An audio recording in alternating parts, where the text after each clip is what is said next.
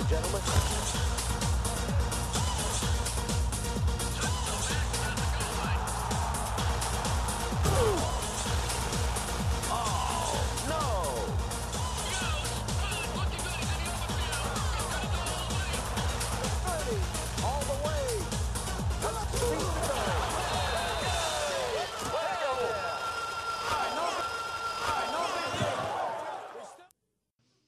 Today, we're in week 2 of a series called You Make the Call.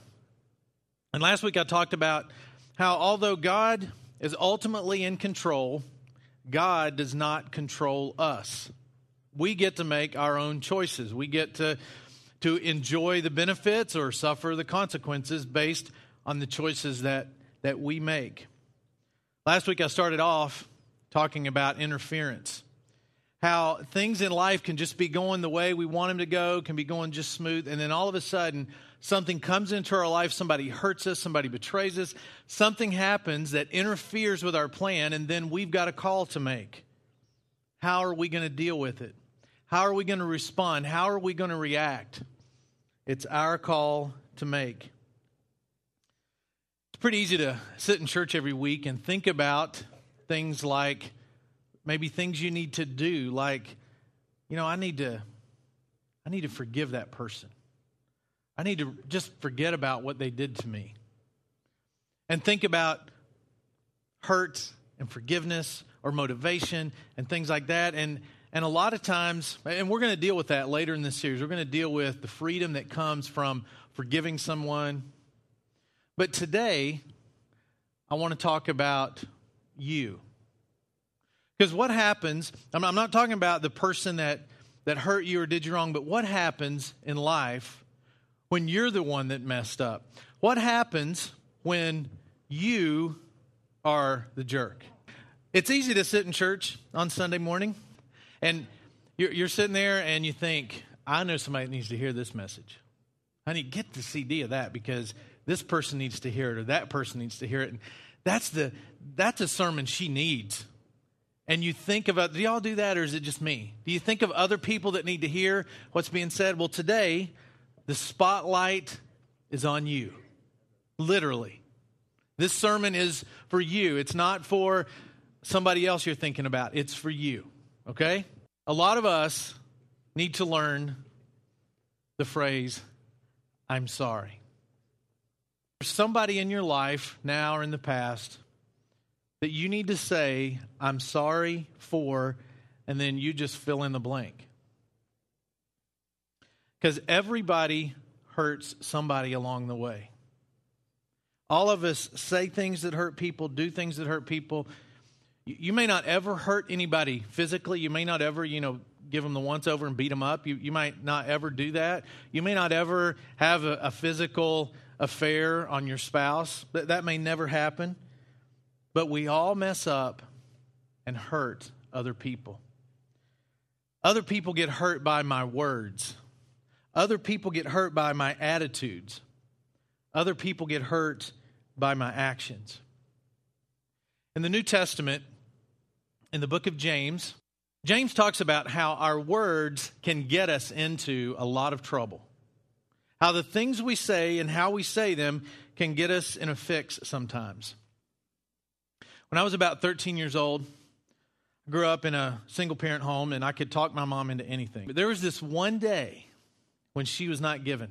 I gave my best sales technique. Turn on the sad eyes, try the guilt thing, and it wasn't working. She was saying no, no, no, and I don't even remember what it was.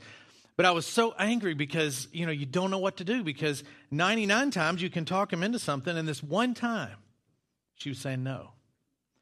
And to this day, I promise, what I meant to say was, oh, shoot.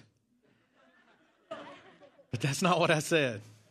Our words can get us into a lot of trouble sometimes. James calls our tongues a restless evil, meaning the words that we use and the way we talk to and about people, a fire. James says this in chapter 3, verse 2. We all stumble in many ways. If anyone is never at fault in what he says, he's perfect, able to keep his whole body in check. So all of us say words, say things sometimes that get us into trouble. Words that we wish we could take back.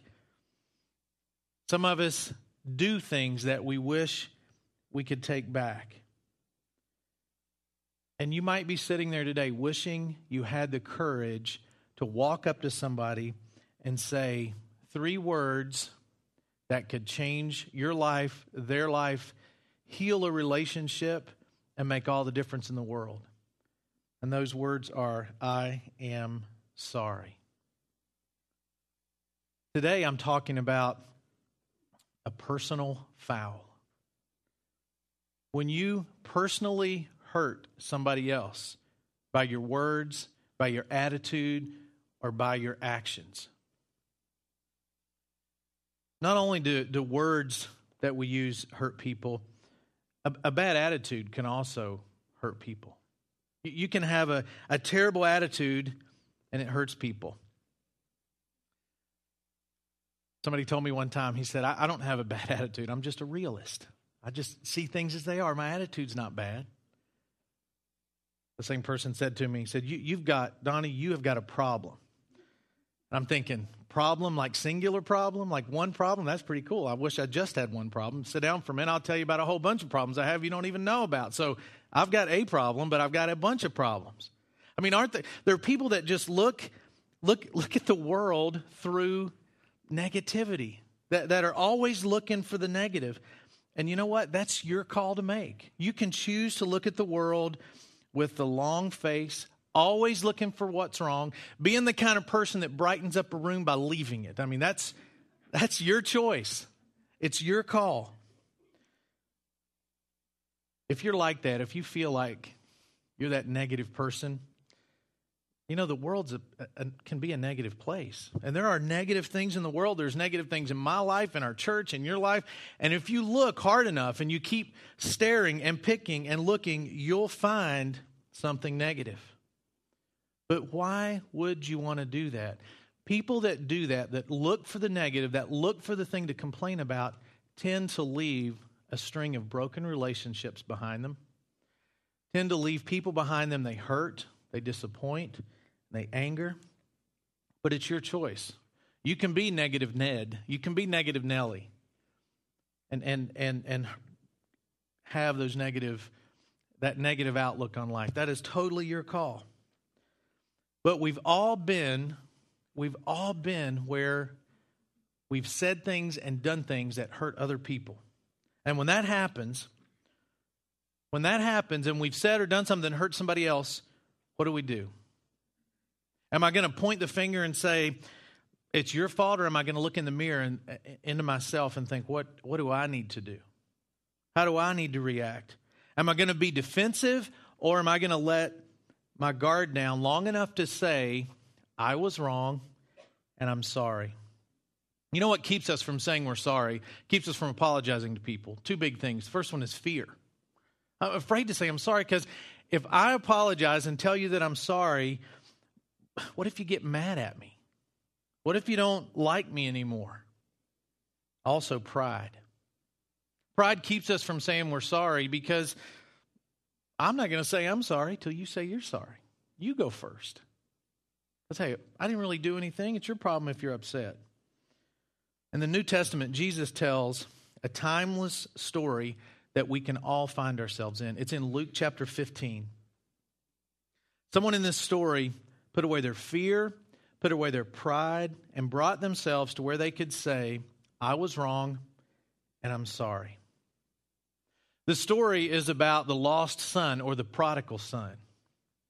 And it's a story about a young man that went to his father and said, Dad, why don't you just go ahead and give me my inheritance now so I can enjoy it now before you die?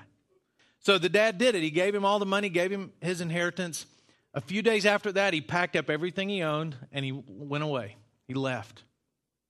The Bible said he spent his money on wild living and on prostitutes. So he goes into this other land, he spends all the money, and then he's completely broke. He's spent all of his inheritance. He's betrayed his father by taking the money, then leaving. then what he spent it on. He's completely betrayed his dad. He's in a foreign country. He's at rock bottom. You know, we can find ourselves in each character in this story, whether it's the dad or the son. But the son finds himself at rock bottom.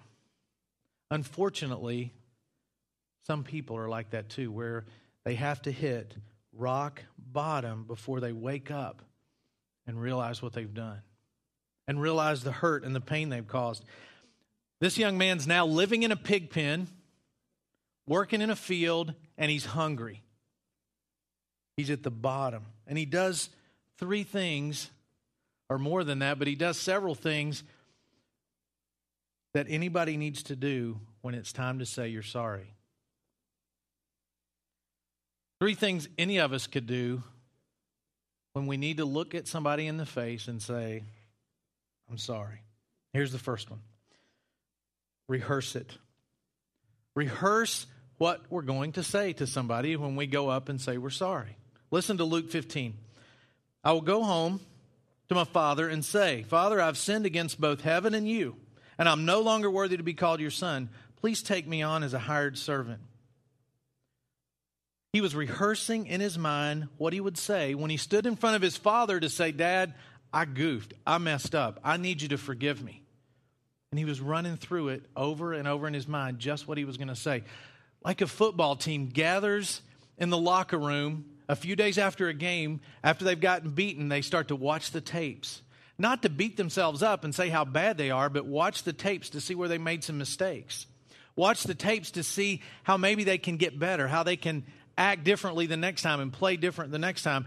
And when I say rehearse it, that's what I'm talking about. Not replaying a negative thing over and over and over in your mind, but thinking about what can I say to this person that can express my sorrow for what I've done. When I hurt somebody, I need to realize that I need to think about it, not just replay it over and over, but think about it and consider exactly what I need to say. I need to rehearse it. And then it's time, with sweaty palms, with a racing heart, to walk up to a person and then to reveal it. To rehearse it and then reveal it. As a small child, I loved watching Happy Days. Remember the Fonz? There were 3 words the Fonz couldn't say. He couldn't say, I'm sorry. Remember that? He would just, and he couldn't get the word sorry out. When it comes time to reveal to a person we may have hurt, sometimes it's difficult to get the words out. Listen in Luke 15 what the young man said. So he returned home to his father and he said, Father, I've sinned against both heaven and you, and I'm no longer worthy to be called your son. When you're at this part of saying, I'm sorry, I've committed a personal foul, I've hurt you, please forgive me, you're pretty vulnerable because you don't know how the other person's going to react. You don't know what they're going to say. You don't know how they're going to respond. And this is the place where you admit guilt and say, I messed up. You know, I've caught myself giving a fake apology. You ever give a fake apology? There's a couple different ways to give a fake apology. The first way is it's really your fault apology. You know, that's the apology where you sit down and talk to the person and you say, look, if what I said offended you, I'm sorry I'm sorry you're offended by that. That's not admitting any guilt. That's saying you've got a problem. You're the one with the issue. I'm sorry you got that issue over what I said. I mean, it's your fault apology. If the word if is in it, then it's probably not a real apology. Hey, if you're angry because I cursed you out, hey, I'm sorry if you're upset about that, but it's putting the blame on somebody else. An apology says, hey, what I said was wrong, and I'm sorry, and I need you to forgive me. Not, hey, if you're upset, if you took it the wrong way, I'm sorry you took it that way. That puts blame on the other person. Then there's the other kind of apology. There's the oops, I got caught apology. That's the apology that says, oh, whoops, you caught me. That's the apology that has a long line of reasons below it. Hey, let me tell you why I did that. And then there's a long line of reasons. This is why, this is why, this is why. You got caught. Just say, I was wrong, and I'm sorry, and I need you to forgive me. Anything else is a fake apology. A real apology reveals the heart. Listen to what Jesus said in Luke 6. It's who you are, not what you say and do, that counts. Your true being brims over into true words and true deeds. So, last thing you need to do, you've rehearsed it, you've revealed it. Now it's time to release it. You've made the right call and asked somebody to forgive you and said, hey, I'm sorry. It was my fault. Please forgive me. You've done what you're supposed to do. When the young man came back to his dad to say, Dad, I've sinned against you. When he came back to him, he didn't have any idea how his dad was going to respond. He didn't know if he was going to kick him out. He didn't know if he was going to smack him in the face, spit in his face. He didn't have a clue what his dad was going to do, but he was still doing the right thing, revealing his guilt to his father. He was willing to do that so he could release the guilt that he was living with, and he revealed that to his dad so he could release it. And when we reveal our mistakes to a person that we have hurt, then it's time to release it. You've done what you're supposed to do. You've made the right call. Then it's up to them how they respond. They might forgive you. They might not forgive you. But you've made the right call in saying, I was wrong and I'm sorry. They may never, ever trust you again. That's the consequences. But they might forgive you. They probably will forgive you. When you hurt somebody, you can rehearse it, reveal it, and release it, or you can choose to let the relationship stay damaged. In Luke 15, the story ends with a happy ending. The father accepts the boy back, and they throw a big party. And at different times in our life, I think we're both parts. Sometimes we're the son, and sometimes we're the father. The way you react when you've hurt somebody is completely your call. And you don't know how they're going to react, but one thing that we do know for sure is when you go to God and say, God, I goofed up and I'm sorry. I know how that's going to end 100% of the time. Every time, because Jesus told this story to illustrate God's love for us. Jesus told that story so people listening to him and people throughout the ages who read it would know, when I've messed up, when I've taken what I shouldn't have done and I've gone and done what I shouldn't have done, God, just like that father was waiting, is always waiting on me. And the father didn't kick the boy out. In fact, that father said, come on home. And he had a huge party. So God is the ultimate person, ultimate being we need to ask for forgiveness from. And 100% of the time, we get it. 100%. While saying you're sorry and you did wrong may not always heal human relationships, it will always heal the relationship with God. Always.